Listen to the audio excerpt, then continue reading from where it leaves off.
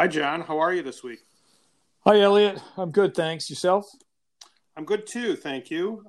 So the Supreme Court issued a couple of interesting decisions today that at least one element of them has to do with the anti-money laundering community.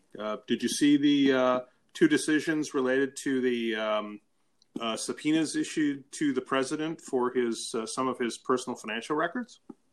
Yeah, obviously, a lot of really smart folks will dive in and give detailed analysis of both of these cases. But the thing that struck me was a focus on the subpoena oversight done or the subpoenas issued as oversight by the House Financial Services Committee.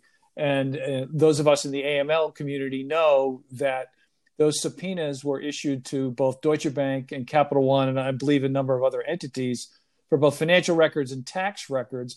What I found interesting about it was the rationale given by House Financial Services was an effort to close loopholes that allow for corruption, terrorism, and money laundering. And so the theory was that by getting this information, they could see whether or not there were loopholes dealing with illicit money, Russian oligarchs, the potential use of anonymous shell companies and real estate investments. So that was the rationale to seek the information. So there is clearly a connection to our community.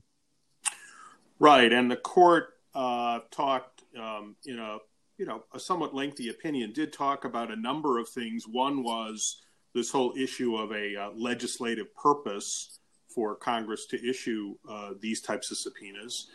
They also talked about a separation of powers issue, which is not really an AML issue for our audience, but it was in part on that basis that they sent the case back to the trial court for further activity. What did House Financial Services have to say about the opinion today?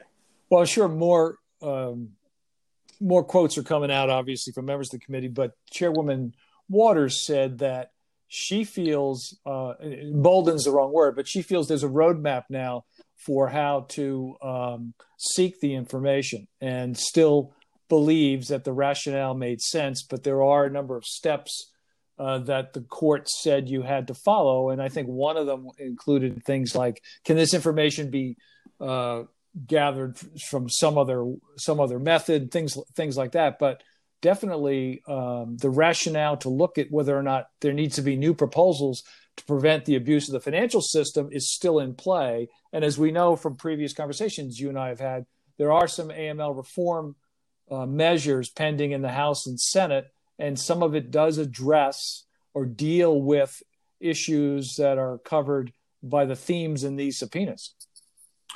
Right. So just for clarity, there were subpoenas issued by both House Financial Services, but also by one of the intelligence committees. And the issue there was their legislative purpose was looking at whether or not there needed to be additional legislation related to interference with elections. So again, still more work for each of the committees to do to ultimately have it determined whether they're going to get the material, but definitely a step forward, at least in these cases, so procedurally. Clearly what the result of this is, by the way, in my mind, John, is that nothing is going to be received by the committees prior to the fall election.